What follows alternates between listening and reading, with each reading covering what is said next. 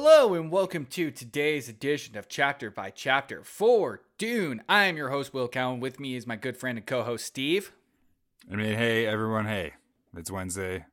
Hey. I'm just here to say that I hope you have the best Wednesday possible.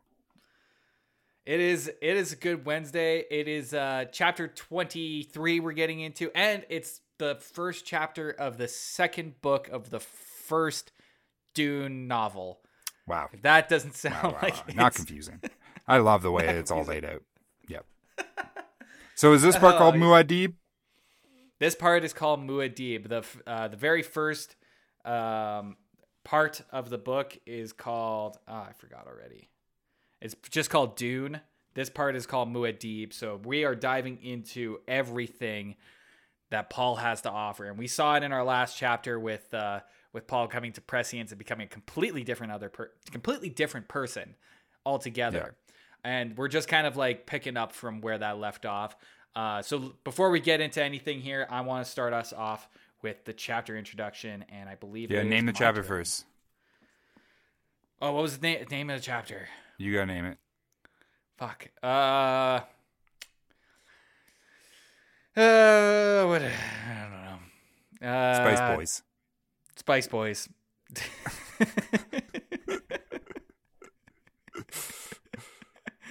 I love it. Okay. All right.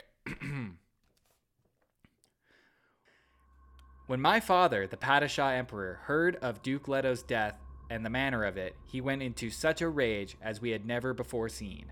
He blamed my mother and the compact force on him to place a Bene Gesserit on the throne. He blamed the guild and the evil old baron. He blamed everyone in sight, not excepting even me, for he said I was a witch like all the others. When I sought to comfort him, saying it was done according to an older law of self-preservation to which the most ancient rulers gave allegiance, he sneered at me and asked if I thought him a weakling. I saw that he had been aroused to the passion not by concern over the dead duke, but by what that death implied for all royalty. As I look back on it, I think there may have been some prescience in my father too, for it was certain that his line and Muad'Dib's share common ancestry. From In My Father's House by the Princess Irulan. So, In My Father's House. That sounds like a sitcom. Thank you for being a Fremen. Oh! Did you write that? Yeah, it just came out off the top of my head, baby. So who? That is. What the fuck is In My Father's House? Is that about Paul? Is that Paul talking? No, that is about Princess Irulan. I feel like we might have talked about this already, her father? But Princess the Emperor? Yeah, her father. Who knows though? It's probably Paul. It's probably like Harkonnen. I don't know. Sand. Yeah. It's probably a worm. Yeah, definitely. And just like that chapter introduction just kind of like shows that even though the Emperor is turned against Duke Leto, he still had an amount of respect for him and didn't want him to suffer the death that he eventually did suffer. But you were in league with fucking Harkonnens. Yeah, what do you think's gonna happen? Yeah. You're in league with the Blob. Yeah, he was gonna eat them. Like, you trust that guy? Yeah. Like, come on, dude. So this whole chapter here, this is a pretty short one, and like I said, it's coming off of the end of book one, the first part, and I don't think it adds much more to what we already know. What's going on? There's a few little tidbits of information that we see here. Mostly it's the fact that I think Jessica is fearing the fact that Leto is going to disappear in history. She has that dream where his name is written in sand, but as she's trying to rewrite his name in, and it just keeps filling up with sand. More sand. I think that has to do with the fact that I think she's fearing that Leto is going to be lost to history. And I feel like she's going to be more or less right, because if you look at the events that Paul is seeing, it's all about him. It's very little has to do with Leto is his Duke. dad. True. So, like, he wouldn't be lost forever. I mean, he'll be he's in my father's house, maybe. They made a whole sitcom about him. You know, what I found really interesting about this chapter is because it is kind of like, it is just kind of getting your bearings again from the last book. And do you know how this book was released back in like the early 60s? No, it was done in that magazine format. So like you would get half of the first book in one magazine, and then the second half of the next book in another magazine. Like sci-fi magazines? Yeah, sci-fi magazines. So this was brought out in sci-fi magazines in parts over and over and over again. And it made me really think about some of the chapters that we're reading and how information is restated to you over and over again. Because like you would only read a certain amount that would be brought into the magazine, and then you would have to wait a month, 3 months before the next issue comes out to finish up the part that you're reading. So yeah. That's annoying. I can see it being annoying. But like, do you think magazines would do this again? There's got to be magazines out there now still doing this, but they magazines. Can't be. There's no magazines anymore. Okay, just take a minute. Go grab me a magazine from your house. I got a calendar. It's not a magazine. I don't have any fucking magazines. You don't even have a magazine. Exactly. Point proven. Yeah, there you go. Yeah, so like it's definitely easier to read it in a book format, but it kind of explains some of the chapters that we've seen in the past where it's just kind of reiterating certain information over and over again. And I probably, like when we were saying in our last episode, like Paul just saying desert power over and over and over again. Because like desert power. You could have forgotten about desert power. You don't know. Desert power. This chapter is kind of setting up Paul and Jessica getting ready for the open desert, and it's not going to be good. Like it is. Yeah, but at least they got their worm snork and their fum suit and their tin tent. Yeah, they're prepared, but paracompass. Here's the thing though, like when they get out of the tent and they start looking around and like figuring out where they have to go, they see a whole bunch of ornithopters in the distance, and those ornithopters are like fucking the landscape up.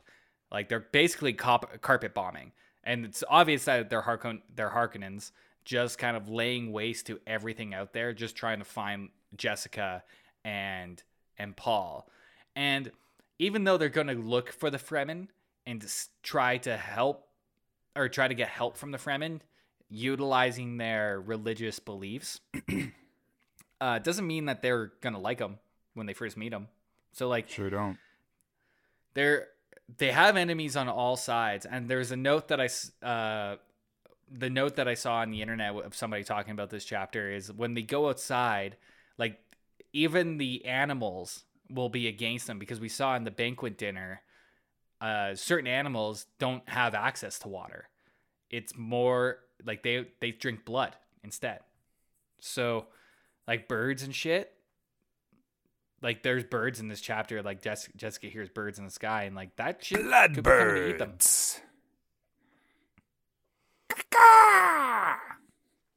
Yes.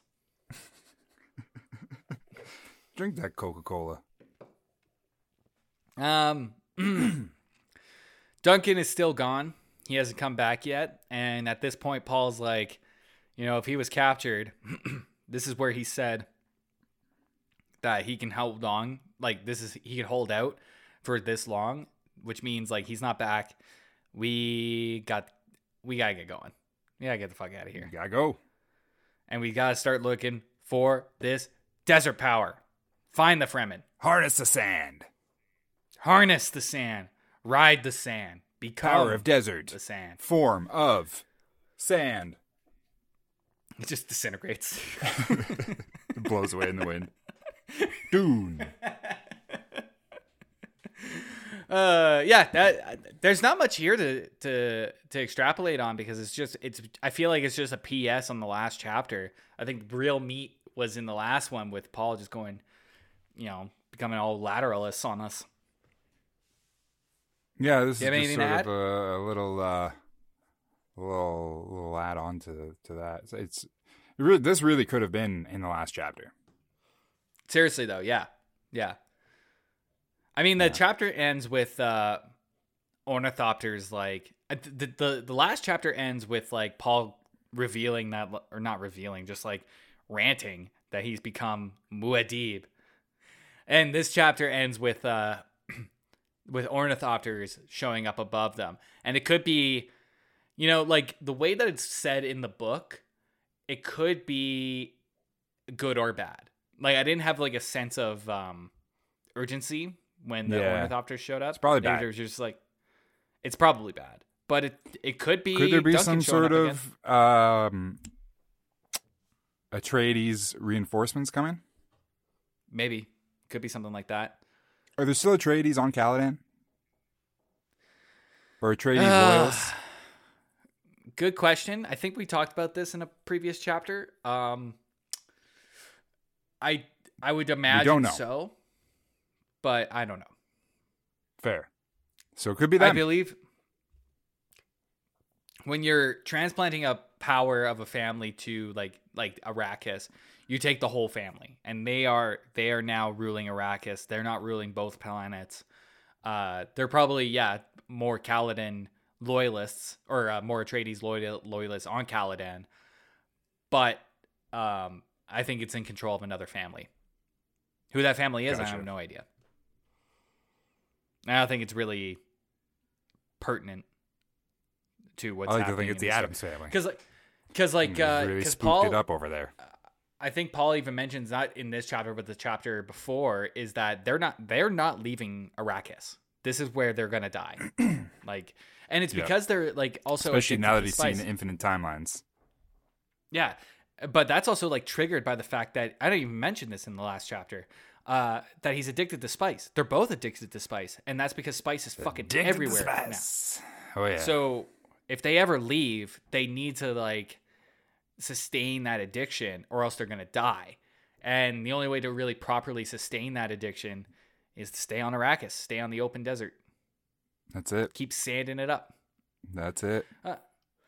Yeah.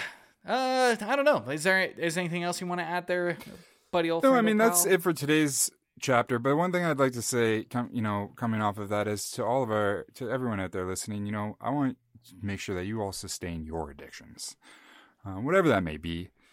Be it spice, be it cheese. You do what you gotta do to get your own prescience, see your own timelines, harness your own desert power. But that's it for today. You should do those calming voiceovers, like the app Calm, where it's just like somebody reads you a story. You should just go on rants like that, like harness your sand, harness the sand, feel your spice. Close your eyes, feel sand on your eyes, feel sand running down your nose, inside of your nose. All right, everyone. Well, that's it for today's episode, and we'll let's say you can fire us an email. Our email is chapterbychapterpodcast@gmail.com, and we're looking for meals to really beat the heat this winter. And I know that you might think that's contradictory there, but the thing is, it's so cold out that you have to get the heat up so hot inside that it's like the middle of July inside. So you got to beat the heat. So if you got any recipes, I'm looking for maybe gelato. I don't know, but we'll see you guys tomorrow. Thank you for listening, of course, and we'll be back with chapter 24 of Dune.